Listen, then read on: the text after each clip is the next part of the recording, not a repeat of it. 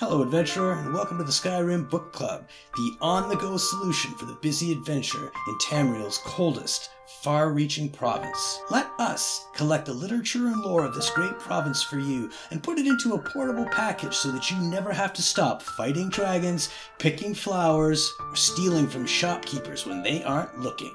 With an ever-increasing archive, SkyrimBookClub.ca has got the story for you. Until next time, enjoy the book. Words of the Wind, a volume of verse collected from Ashlander Wisewomen.